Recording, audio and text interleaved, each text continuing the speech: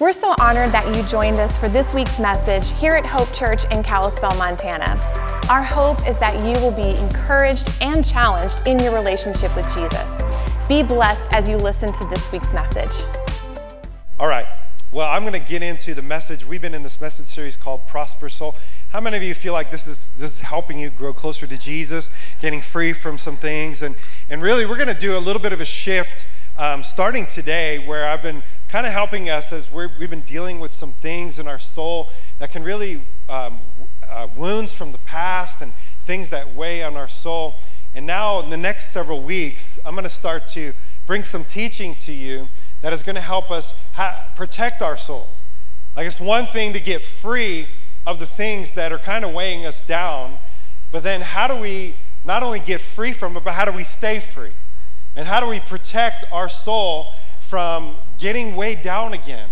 Because I believe for too many of us, there are things that we experience on a soul level, whether it's depression or anxiety, stress, anger, sin, no matter what it is, that God doesn't want you to just be free because you come to a church service and you get some prayer and you feel free for the moment. But God wants to teach us how to live free, how to stay free and protect our soul. So I want to start out this morning with the scripture that I believe is really the key to this. And that is out of Proverbs chapter 4, verse 23. It says this. It says, above all else. In other words, like, this has to be the most important thing that you and I do. Above all else, guard your heart. Now, when we hear that word heart, we think, our feelings and everything, but what I needed to remind you of is that the word heart in Hebrew, and in Hebrew culture, what it meant was, it was everything that you are, your whole being, everything that you are. When they would use the word heart, that's what they meant. They looked at the heart as the core of who you are, your identity, your life, everything that you are is your heart. And so, really, in modern day translations, you could interchange that word heart for soul. As I'll remind you, the soul is the seat of our mind, our will, and our emotions. And so when the proverb says, above all else, guard your heart, think of it like this: guard your soul, for out of it everything flows your whole life. Can you put that scripture back up? Everything flows out of that place of your soul. And this is why it's so important that we not only understand what can happen to us when we allow things into our life that start affecting our soul and start affecting our mind, our will, our emotions, the way we think, the way we feel, our desires, that everything that we experience on a soul level, there has an entryway. Like it has to get into our soul, and we are the gatekeepers of our soul. And this scripture reminds us that this has to be one of the most important things that we do as followers of Jesus. That we guard our heart, that we recognize that we are the gatekeepers of our soul, and what we allow in will either bring life to us, feed that place in our spirit that brings life to us, that brings peace to us, that brings joy to us, or it will mess with our soul. So I want us to pray, and then we're going to get into some scripture this morning. I got a lot of ground to cover with you, a lot of teaching to do, but the title of my message this morning is Recover Your Soul. Recover your soul. John 10:10 says this, and it gives this contrast between the reality is that we have an unseen enemy of our soul, and what he's trying to do versus what God is trying to do in our lives. And Jesus himself said it like this. This is the Amplified Version. He says, the thief, meaning Satan, the devil, comes only to do three things. He wants to steal, kill, and destroy your soul.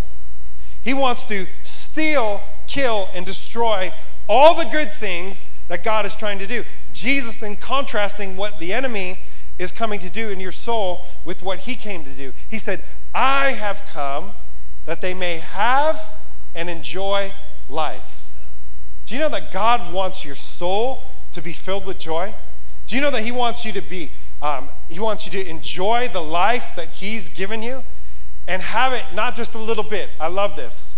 He wants you to have it in abundance. The Bible says to the full, till it overflows. He doesn't want us to just have a little bit of it. If we're going to be honest with each other, most of the time, that's what we're walking around with, a little bit. I got a little bit of joy. I got a little bit of peace. But Jesus came so that you and I can have and experience the life that he died on the cross to give you and me, that we can experience life, peace, joy, and we can have good relationships, and that we would enjoy the journey. Amen. Anybody want to enjoy the journey of following Jesus? Anybody want to enjoy their life? I mean, we learned last week, Jesus said himself, in this life, you're going to have trouble. He doesn't promise us a trouble-free life. But just like a ship, or actually a better analogy would be, I like watches. I like watches especially that are waterproof. And what Jesus promised us wasn't that we wouldn't have watches that wouldn't get wet. A waterproof watch doesn't mean it won't get wet.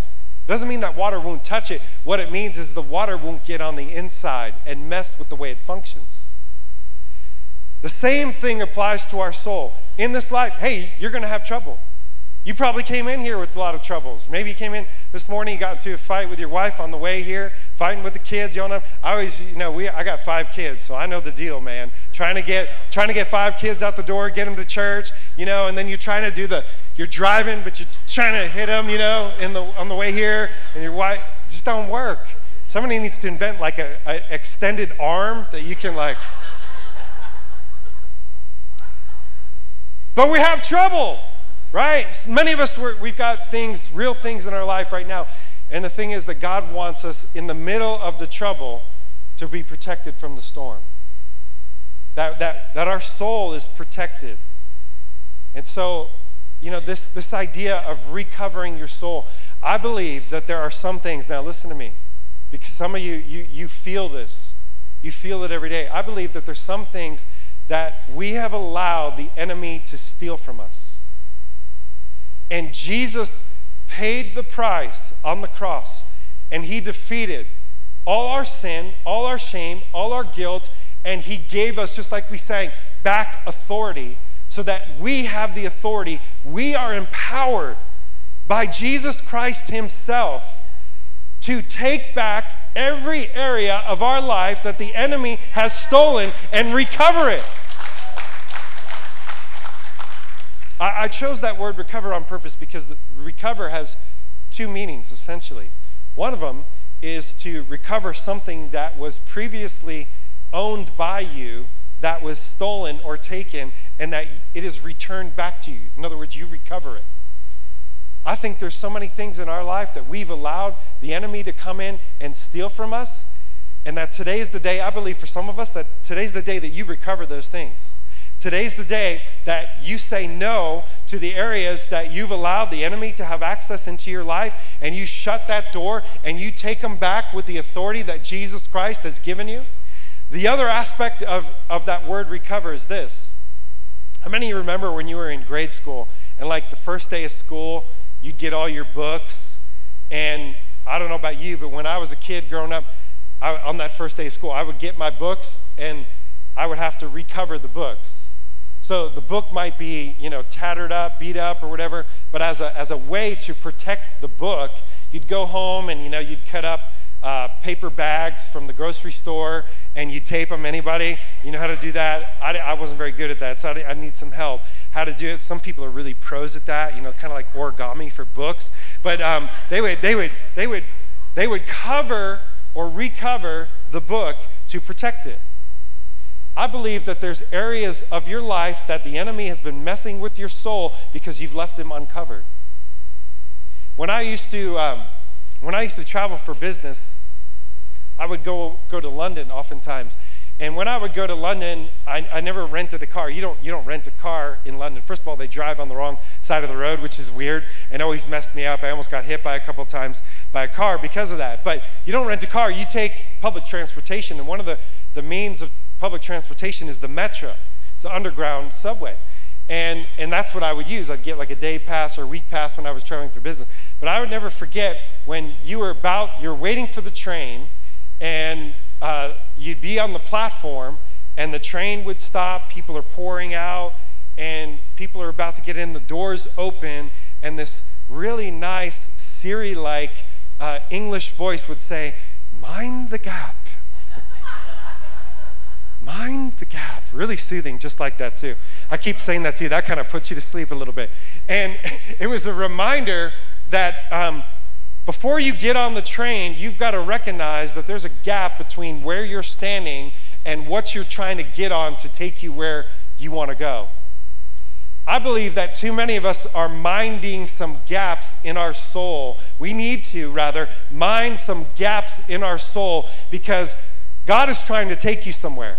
And if you're going to get to the place where God is trying to take you, you've got to be able to mind the gap, close the gap, in order to have God take you where he wants you to go in your soul, the plan, the purpose, the destiny that God has for some of us. Some of us, we've allowed the enemy of our soul to steal, rob, and destroy. And in worst case scenario, some of us, we're in this place and we're weighed down with guilt and shame because we think we're too far gone. Like, I blew it. I missed my shot. It's too late for me. And I'm here to remind you this morning that it's never too late with Jesus. Jesus paid the price for you to recover your life. And we can do that. I believe that there's some things that we need to recognize, some areas of our soul that we need to mind the gap and close the door. I like what C.S. Lewis says. C.S. Lewis says this. He says a lot of things, but this is one of the quotes that I like, that I think we need to be reminded of every once in a while. He says, Satan hails as both the skeptic and the superstitious alike. Satan hails both the superstitious, or the skeptic, and the superstitious alike. What does that mean, Pastor Lance? That means this. I think for many of us, sometimes we can either give the devil too much credit in our life, i.e., the devil didn't make you eat that Krispy Kreme donut. I know it's hot and fresh, but he didn't make you pull in when you saw the light. He didn't make you go to the counter and buy the dozen. And he definitely didn't make your hand shove it in your mouth. That wasn't the devil. The devil didn't make you run out of gas. That was you, stupid. You didn't look at, I mean, serious. Stupid is, stupid does. I mean, we do stupid things. Let's face it. I've done it. That little light comes on. That doesn't mean you have 20 more miles. Okay? I know it says that, but the reality is you could go anytime. There wasn't a demon on your gas tank that made you run out of gas. And it's so funny. I hear people say, "Oh, Pastor Lance, you wouldn't know what the devil's done to me this week." And I'm like, really? Like, is it the devil, or are we just making stupid choices? Right? So I don't think the devil's around every corner and the devil doesn't make us do everything, but I definitely think that we can also go to the other side of it and says he has no influence in my life or this world. And the reality is the Bible talks a lot about that we have this unseen enemy. The Bible says he's the prince of this world. He's the prince of the air. And that he is seeking for someone who he can devour. That he is a master of deception. He's the father of lies. And he is a very real force. Him and his demonic minions and his dark world. The Bible says we don't wrestle against flesh and blood. That we actually have an unseen enemy that has power. There's principalities and there's rulers of this dark world. There's a darkness, and you can feel that, can't you? And somehow we're okay with psychics and horror movies and thinking that's all fun and cool, and astrology, but yet we can negate that there is a reality that we live in, that there is this unseen force at work in the world that wants access to your soul so that he can steal, kill, and destroy the purpose, the plan, the life that Jesus came to give you. And if we're not aware of that, we can foolishly be unwise.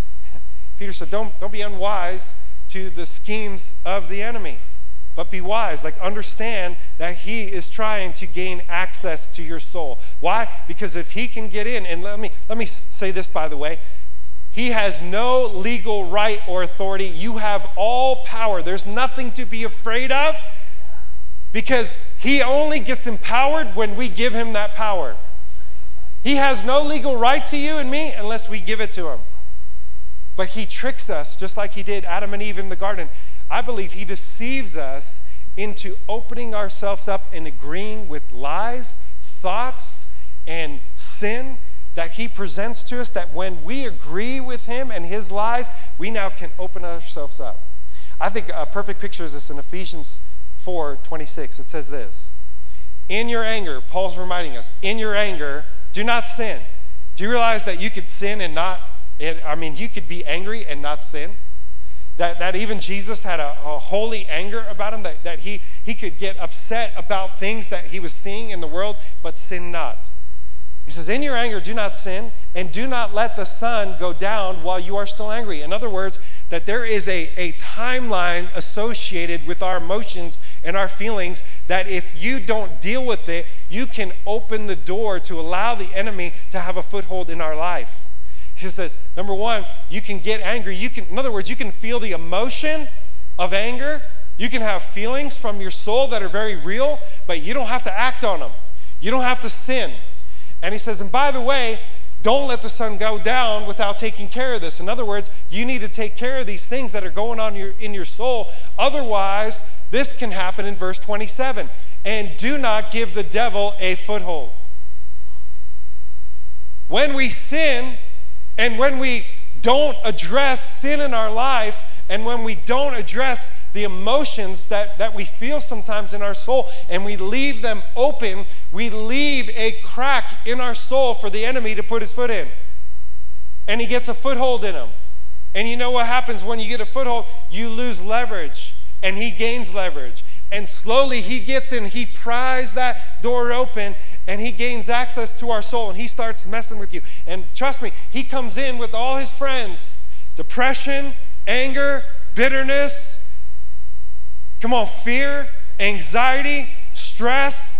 And we wonder why we're so stressed out. We wonder why we come to church and we experience the goodness of God and the presence of God, and we feel the peace of God in his presence, and we have joy down in my heart, down in my soul. But then I leave this place and all of a sudden I start feeling it again. And let me tell you this, that I believe as a Christian, if you're here and you've sold out to Jesus, you've committed your life to him, you would say, I'm a born-again Christian, I'm a follower of Jesus. I believe that Christians cannot be possessed by the devil or any demonic force.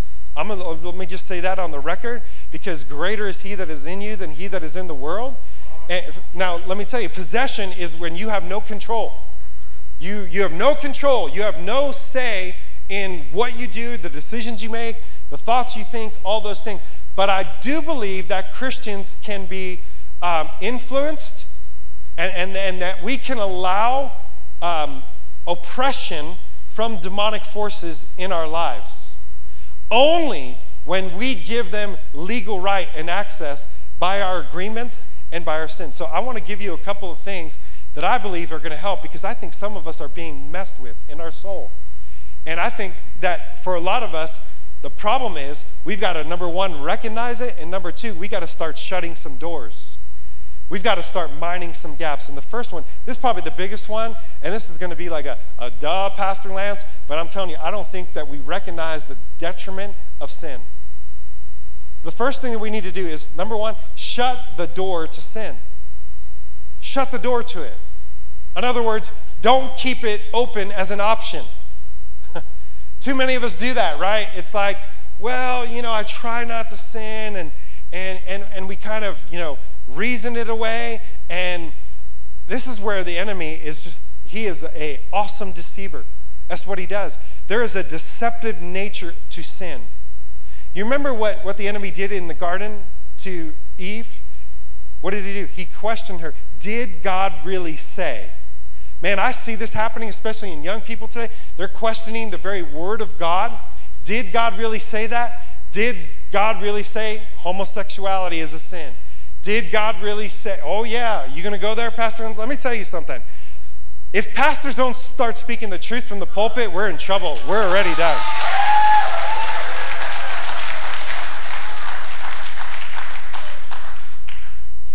The other side of that coin is God loves you right where you are, but he loves you enough that he doesn't want you to stay there.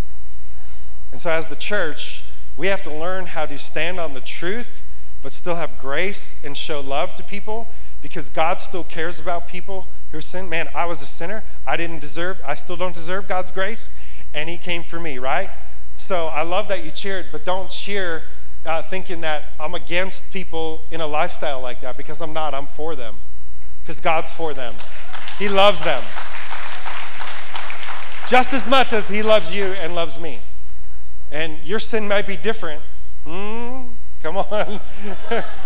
It may not be the same sin, but we love to judge other people for their sin, but justify our own. Ooh. It's getting hot in here. But let me tell you something. I do believe that we don't realize the destructive nature of sin. I believe that Satan has tricked us in believing that we can sin, we could dabble in sin, and it's okay. Like, God will forgive us, and he will, because that is true.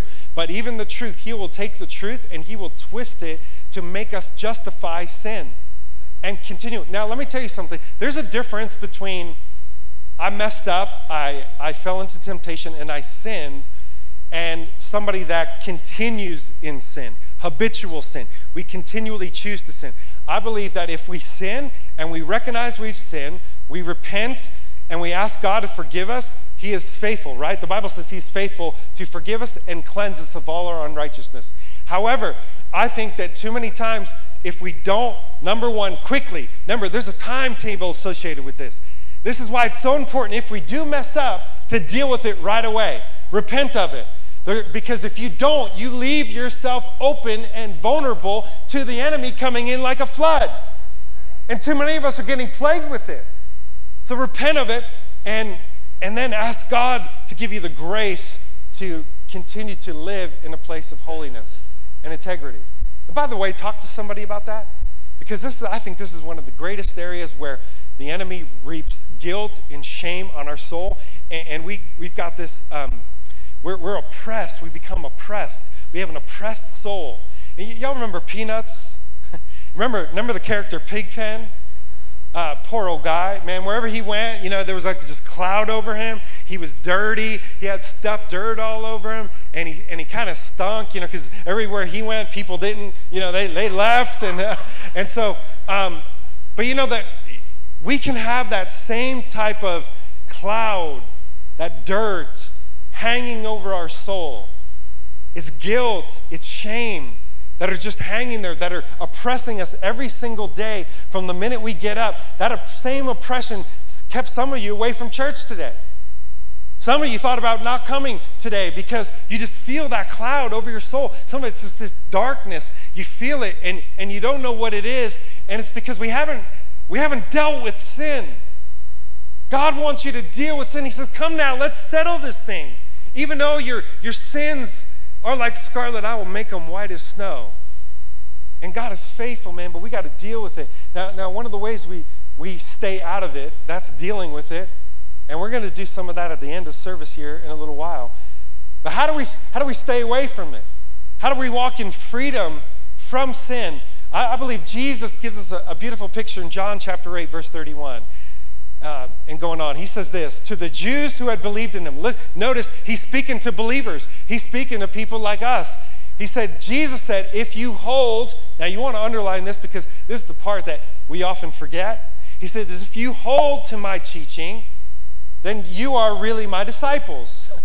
In other words, like we think that just because maybe we raise the hand at a church service, we call ourselves Christians, we say, yeah, we believe in God, but Jesus is saying, hold on now. If you really are my disciple, you don't just do that. You actually hold to my teaching.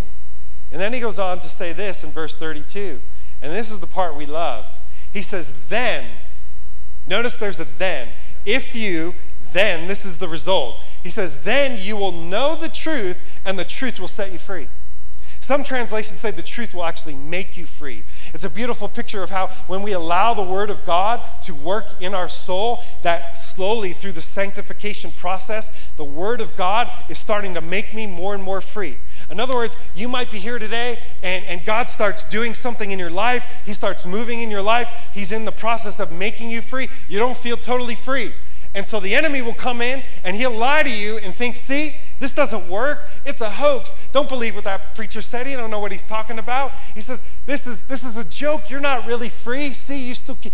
But the Word of God says it will make you free. Little by little, over time, as you do this, as you make the truth your own. So he goes on in verse 33, and they answer him. They're like, wait a minute, we're Abraham's descendants. We've never been slaves. They were blind to the fact that their souls were in bondage. They didn't even realize it. And I believe that blindness actually deceived them from recognizing Jesus to be the Messiah. Do you know that if we don't deal with sin, sin has a deceptive nature, that it will put this coating over your soul, so everything you see, everything you feel, you can miss God because of sin in your life. That's one of my greatest fears, is that I'm going to miss what God is trying to say to me, do in my life, or do in somebody's life that I have influence over, and I'll completely miss it because I didn't see it. I didn't recognize it. They didn't recognize it. They said, we're Abraham's descendants. We've never been slaves to anyone. How can you say that we shall be set free? They didn't even realize they needed to be set free. That's how deceived they were. And then in verse 34, Jesus replies, very truly I tell you, anyone who sins is a slave to sin. And then he gives us an important truth. Now a slave has no permanent place in the family, but a son belongs to it forever. What do you mean by that? Does that mean I've lost my salvation if I sin? No, I don't believe what that verse is saying. What I believe Jesus was really trying to say was this. He says, you become a slave to sin. And when you become a slave to sin, you miss out on the benefits of sonship. You miss out on the full inheritance of everything I paid the price to give you as a son and daughter of God. What's my inheritance, Pastor Lance? My inheritance is peace. My inheritance is joy. Come on, in the fullness of God and in the Holy Ghost. Come on, my inheritance is self-control, is righteousness, is peace, is joy.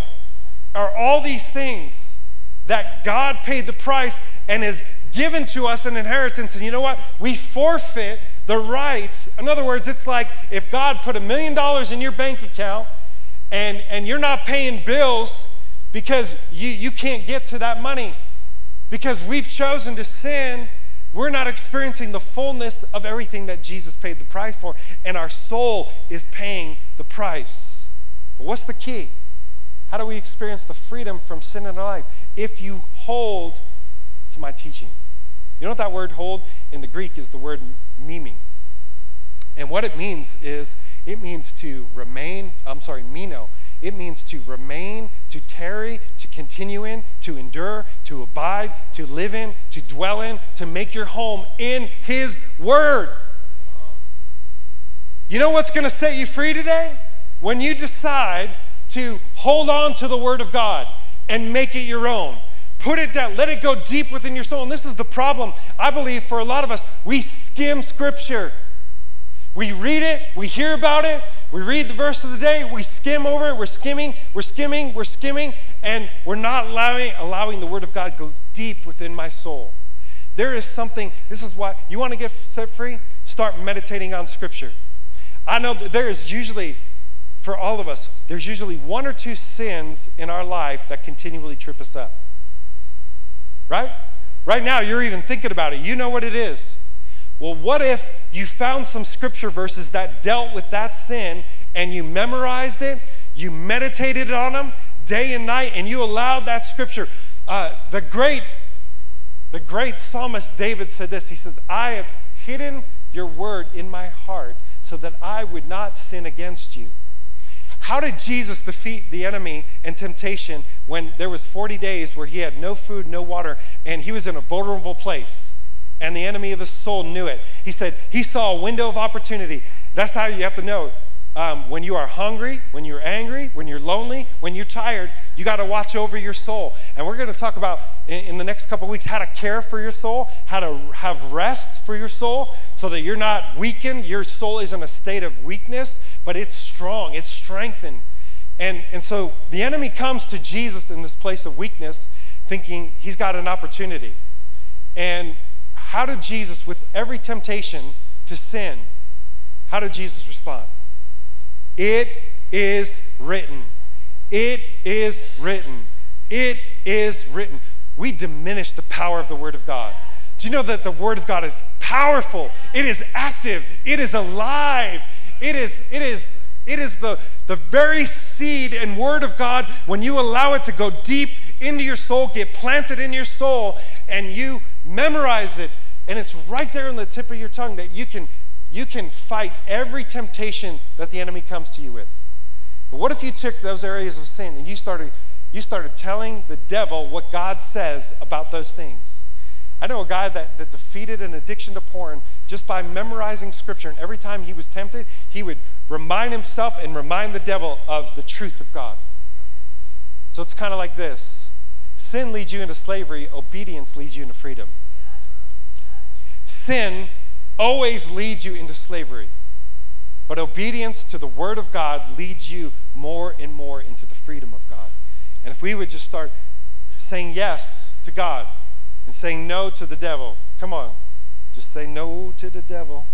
Come on. Remember that song? I don't remember how it goes, but you got it.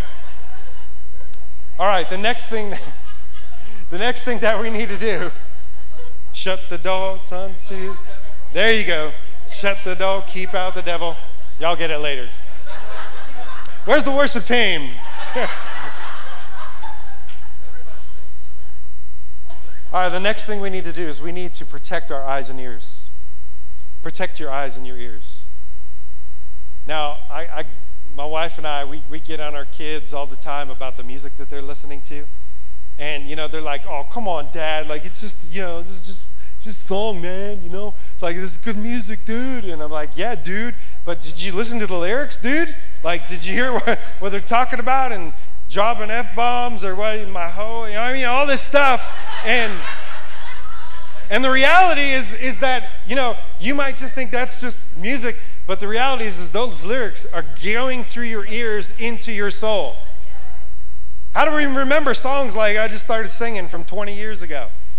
Somehow it got in my ear, the gatekeeper to my soul. Listen, your eyes and your ears are gatekeepers to your soul. Jesus himself said the eyes are the lamp of the body. If your eyes are bad, how much, more is that darkness inside of you. But if your eyes are good, they bring light to all the rest of your soul. And when we look at things that we should not be looking at, and I don't mean just glancing, I mean staring.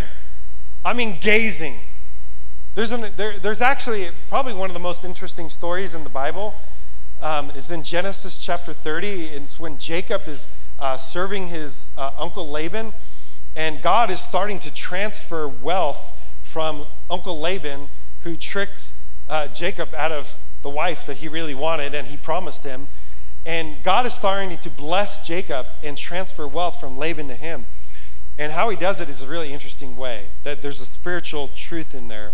And how he does it is he says, his Uncle Laban makes him a deal. He said, you take care of all the flocks, and he said, you get the blemished ones. In other words, you get the ones, the sheep, the lambs that are spotted, that have lines on them, that are blemished. I get to keep the pure ones. The pure ones were the money. Those were the money goats. Come on now. And I know we don't know nothing about, selling goats, and maybe some of you do, 4-H or whatever. But the unblemished ones, those were the ones that were worth the most money. And so those were the money ones. You wanted those. So Jacob does something really interesting. You got to get this. He says where the sheep would go for water, the watering trough, when they would go to there, he said he laid pieces of sticks out put them in the watering trough. And as they would come to water and they mated right by that watering trough, what they did is when they would go to get water, they would see the lines and they would see their reflection in the water with the lines, and then they would reproduce. The spiritual truth in that is what you focus on, you reproduce. If you are looking at things and you are focusing on things and seeing things, you're going to reproduce what you see. The biblical, the positive side of that, it says that there's a scripture that says that we are transformed as we behold Jesus, as we continually look on his face. And by the way, Jesus, you remember, Jesus is the Word. In the beginning was the Word, and the Word was with God, and the Word was God. So actually, when you're reading Scripture, you're actually seeing the face of Jesus through Scripture, and you are getting the truth of God, and it will change you and reproduce the life of Jesus in you as you read Scripture. You get that? It's a weird story, but I'm telling you, there's an important principle there, that what we look at, I'll give you an example. You ever go car shopping? And you go car shopping and you see this awesome Honda Civic SI, and it's so cool and you love it, and you leave the car lot, you don't buy it, but man, you stared at that black beauty, and it's got 20-inch rims, and it's sweet, and you just envision yourself driving that car, and then all of a sudden, everywhere you go, you start seeing Honda Civics. Right? Come on, anybody? You know what I'm talking about? Why? Because you fixed your eyes on it. And what you give your attention to gets you. What you give your attention to, what you focus on, will grab a hold of you, and you allow access to your soul through what you look at and what you listen to. That's why you've got to read Scripture more than you listen to Fox News. Ooh, I'm going to go over here because you ain't going to like me over there anymore. You got to read Scripture more than you watch CNN, more than you read the newspapers. Why? Because you ain't going to see, you're going to miss out on what God's doing because you're going to be so focused on what's happening in the world. I remember just like a month ago, I was watching a football game. After the football game, a Spokane news station came on. I promise you, for 20 minutes, all they did was talk about coronavirus and how it was killing people, how the hospitals were full, all these things. You know, they shared a story about a young person who was, in ER because of dealing with. I started feeling fear rise up in me while I'm watching this. Why? Because I gave my eyes and my ears to a news source that is inferior to the greater news and to a higher understanding of reality and what truth is. Even though it's a real thing, I don't negate that. It's real, but I've got a God that's greater. And I don't fear a virus because you know what? If it's my time to go, it's my time to go. My life is in God's hands, right? That doesn't mean I'm going to be stupid and just, whatever, not wash my hands or use antibacterial stuff and just be dumb. I'm not going to do that, but I'm not going to be afraid of it. I don't have to be afraid. My life is in God's hands. Hey, if he wants you to die, you're going to die. Sorry to say that, but it's the truth. If he wants me alive, if you're here, hey, this is the good news. You're here, you're alive. You may not be in perfect health, but you got health. You got a sound mind. God's got a plan. He's got a purpose for you. And I'm alive right here, right now. And I am happy to be in the present with the presence of God and knowing that there's a plan greater for me because I'm alive. We got to get freed up in the soul. We got to watch what we see, what we hear, what we let in, the movies we watch, the music we listen to. We are opening ourselves up. Man, it was like when I was in college or high school when a girl broke up with me and I'd start listening to, some sad love songs and then just wallowing in it and self-pity, and all of a sudden you're just like, you're like mush and you feel bad, and you know what? Get out of it, man. Close the door.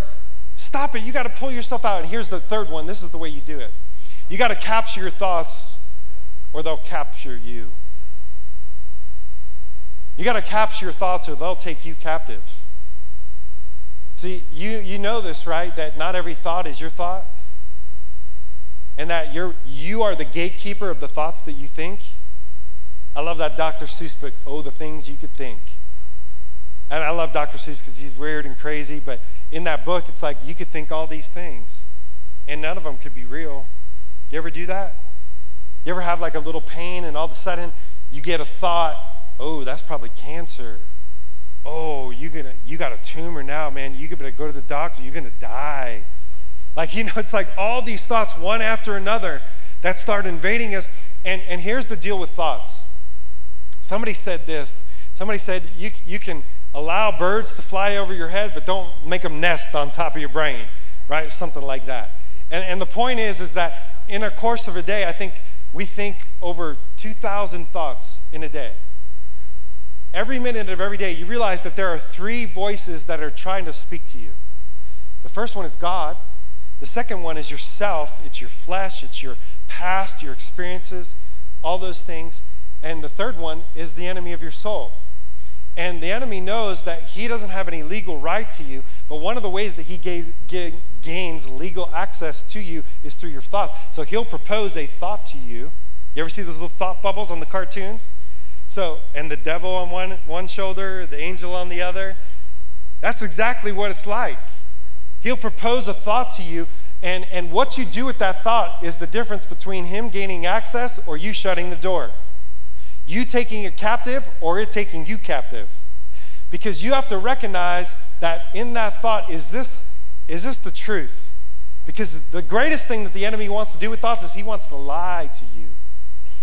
He wants to lie to you about who you are, about the experiences you've experienced, about God.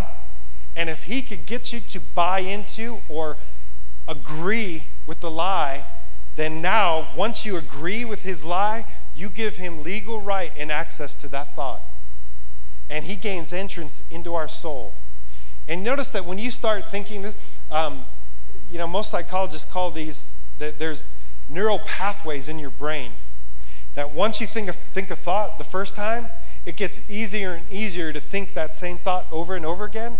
This is where some of us get stuck in a stronghold and our souls get in bondage because your mind, your thoughts are the gatekeeper to your soul. So you have to take every thought captive, recognizing you have to think about what you're thinking about. If you start getting depressed, if you start feeling anxious, if you start feeling fearful, I guarantee you this, if you will trace back to the origin of where that began, it always begins with a thought. A thought that leads to another thought, that makes me anxious, that makes me fearful, and now I'm slowly opening up my soul to the enemy. 2 Corinthians 10:5 says it like this. This is the Passage translation. I love the way that it says it here. Some people call it not a translation, but a adaptation or whatever. You call it what you want, but I just want to make it known that this isn't a direct translation. Okay? We got that straight? Listen to what it says now. We can demolish every deceptive fantasy that opposes God and break through every arrogant attitude that is raised up in defiance of the true knowledge of God. See, it's trying to come against the true knowledge of God. The enemy doesn't want you to know God because he knows if you know God, you'll know the truth, and guess what? The truth will set you free. And so what does he do? He brings these deceptive thoughts to us so that we start thinking those thoughts and start agreeing with him. And then what happens? In order to defeat that, we have to do what? We capture, like prisoners of war, every thought that insists that it bows down in obedience to the anointed one, Jesus. Some translations say, I cast down every thought. So this is what it says. I recognize this thought is not from God. I'm throwing it at the feet of Jesus. I don't agree with that. That is not the truth. There's sometimes people, I've said some things and they said, like personally, they'll say to me, do you really believe that? Is that really true? And I'll have to stop and say, analyze. No, that's not really true. That's a lie. And I've started to agree with that, and it's started to affect me. How many lies are you believing right now that are affecting your soul? That you're just under this weight because you believe something that is not true about you. You're believing things that are not true about other people. We don't fight or wrestle against flesh and blood, but powers and principalities. So I love this. So what's the antidote? Paul says in Philippians 4:6, don't be anxious for anything. Some things, anything, nothing. Don't be anxious. As soon as those anxious thoughts come, this is what you do. Every time, by prayer, petition, and thanksgiving, present my request to God. And when I do that, so you recognize I'm getting anxious. I'm starting to feel fearful. I'm having thoughts that I know are not good. What do? I start immediately praying and give them to God. God, I don't want to be fearful. I don't want to be anxious. Forgive me for worrying about my finances. God, I trust you with my finances. I know you've got me. You've always had me. Right now, I'm going to start thanking you because you've always taken care of me. You've always, in fact, last night, my family, we're moving. We're moving actually this afternoon, by the way. And I'm not moving out of the valley, just to clear things, make sure things are really crystal.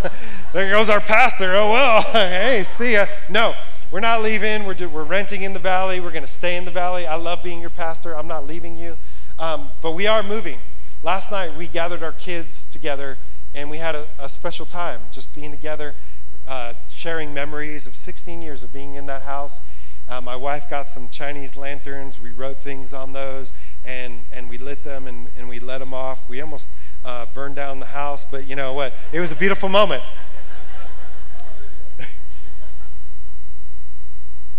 But after we prayed, and I shared with my kids, and I got emotional, I said, you know what? We never should have been able to afford this house.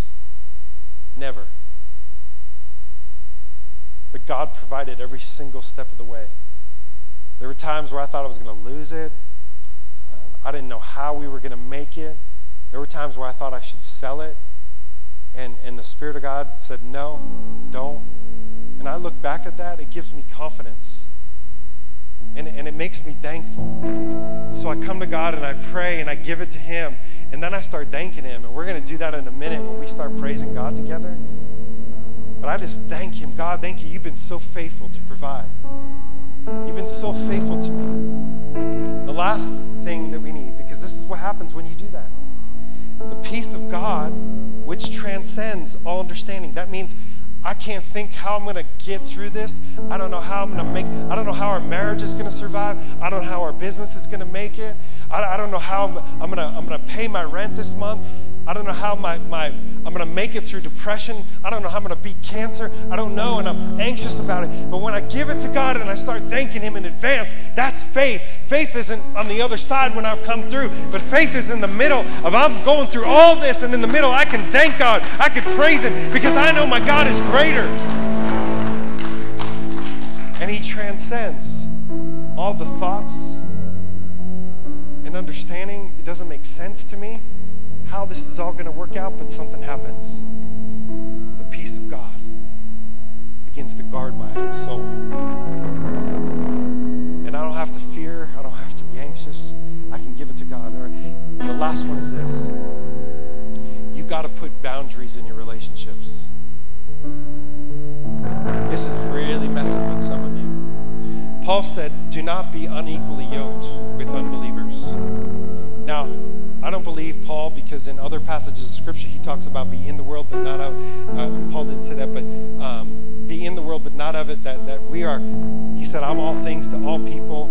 So it's obvious Paul wasn't saying don't be with people that are unbelievers. We can't do that. We're supposed to be light in the darkness, salt of the earth, right? But what I believe Paul was saying is he was giving us an important principle, and that's this: a yoke was a wooden piece that would go on the back of oxen when they would plow. And there would usually be two oxen that would be under the same yoke. And the intention was for the power of two to pull together to fulfill the purpose for which they were trying to be used. They were trying to plow ground so that seeds could be planted in the ground, and those seeds would bear fruit and come to life. But what Paul was trying to give us a picture of is when you're in relationship with other people who you're unequally yoked. In other words, you're trying to move forward in the plan and purpose of God that He has for you, but this other person isn't. They're not following after God. In fact, they're the weaker vessel. They would pair two oxen together of equal strength, because if you have one that's stronger than the other, one will be pulling and the other one will be dragging you and holding you back and making you stumble. That's a perfect picture of what some of you are experiencing in your relationships. You're trying to move forward in the things of God. You're trying to move forward in the plan and purpose and the seeds that God is planting in the soil of your soul, but they're not taking root, because every time you try to move forward into those things, you're being held back because you're tied to a relationship that's holding you back. You've heard the term soul tie. It's when we've actually given our soul. There's so many, man, I could preach a whole message on this. Some of us are codependent. In In other words, we're dependent on somebody else taking the place of God to meet a need in my life, an unhealthy need in my life. And because you meet that unhealthy need, I am meeting an unhealthy need in you, and we become codependent in this relationship where we need each other, and we miss out on the fact that God wants to heal that thing in your soul. So you don't have to be dependent upon anybody except for Him. Now that doesn't mean God doesn't want you to be in relationship. To the contrary, He does. But too many of us are in toxic relationships. And those relationships are messing with your soul and holding you back. God has so much more and better for you. Some of you, you've engaged in sexual relationships with people. And the Bible says that the intention for sex is within the context of holy matrimony. I say holy matrimony because I think we've lost the fact that marriage is holy. It's sacred, instituted by God. And that there's something that happens on the soul level when we are married to another person, our souls are knit together. And so when you have sex outside of marriage, you're knitting your soul to somebody else. And then when that breaks up, it comes apart. Man, it's like the pulling of your soul being torn out. That's why it hurts so bad. When you break up, some of us, we need to close that door and get back into sexual purity. And walk and trust God. Because that's really the issue. Do we trust God to meet our needs? Or do we need to take our life in our own hands? That's the original sin. It's a sin of pride. But I believe as we're closing, y'all good? This helping you? I believe that today, some of you, God brought you here because today is the day that you recover what the enemy stole from you. Some of your peace is gone. Some of you have got broken relationships. Some of you, your purity's gone. I believe God can restore that to you and recover it in your life. Some of you have been struggling with depression, sleeplessness, fear, depression. Some of you are addicted to things because you don't know what to do with these areas in your life. And so you're just weighed down by them. And some of us, in the worst case scenario, we're oppressed. If you allow the enemy to come into our soul, there's a story in 1 Samuel 30 where David, he had been out fighting with his men, and he comes back. And he comes back, and his wife and his children and everything he owned is gone. Completely demolished. And there's this interesting verse. It says, and David, in the middle of that, losing everything, and his soul was grieved and anguished, and his men were ready to turn on him. It says, David strengthened himself in the Lord. And then he recognizes, I need a word from the Lord. Some of you need a word from the Lord right here, right now. And so he inquires of the Lord. He prays. He takes all his anxiety, his fear, and how he strengthens himself. He prays to the Lord, and he asks the Lord, should I chase after this band of raiders? Will I catch them? And the Lord told him, yes, go after them. You will, look what he says, surely recover everything that was taken from you. Now you could say, well, that was for King David. What about me? I believe that God can do the same thing for you. When we're willing to do two things. Number one, repent. That's what we're going to do right now. We're going to recognize, God, forgive me for these areas that I've allowed the enemy into my life. I repent of them. In other words, I changed my mind. I don't want to go there anymore. I don't want to do that. I want to close that door. So we close that door through repentance. The second thing is, in what seals it, is we apply the blood of Jesus over that door. That's what seals it. That's grace. That's what covers us. The blood of Jesus atones for, covers, forgives every sin, and it seals the door to your soul and to my soul and says, no more. Today's the day I recover and I take back what the enemy stole from me. Some of you, that's your relationship with your wife, your husband. Some of you, that's your relationship with your kids. Some of you, it's your own sanity. It's your own peace. It's your own joy. I believe that God wants to restore the joy of your salvation back to some of you today. You've been going through the motions of the Christian life, but it's not fun. You feel like you're dragging through the mud and you want to be free of it. We're going to pray right now. Come on, if that's you, just raise your hand. If there's some things that you recognize that you want to take back from the enemy, hands all over. Hands all over. Now I want to ask some of you that are here, maybe you don't have a relationship with Jesus, and today's the day you would say, this is the first step into your freedom, is that you recognize you're a slave to sin. You've been a slave to sin your whole life, and that sin has given the enemy of your soul legal access to your soul, and you're tired of feeling the weight of guilt and shame, and you want to be free. Today's the day you can be free. If that's you, just slip up your hand. Come on, just raise your hand. This is your moment. It's not a moment to be shy. Bless you, brother. God bless you. God bless you. God bless you. God bless you. God bless you. God bless you. God bless. Okay, everybody, let's pray this prayer together. Come on, yeah, can we give it up for those people? That's a bold move. And guess what? We got baptisms next week. So you can sign up for baptisms at the Connect Center if you just raised your hand, and you can join us and let that old life be dead and buried with Christ and raised to new life in Him. Come on, it's going to be a Holy Ghost party up in here tomorrow. Next week, tomorrow too.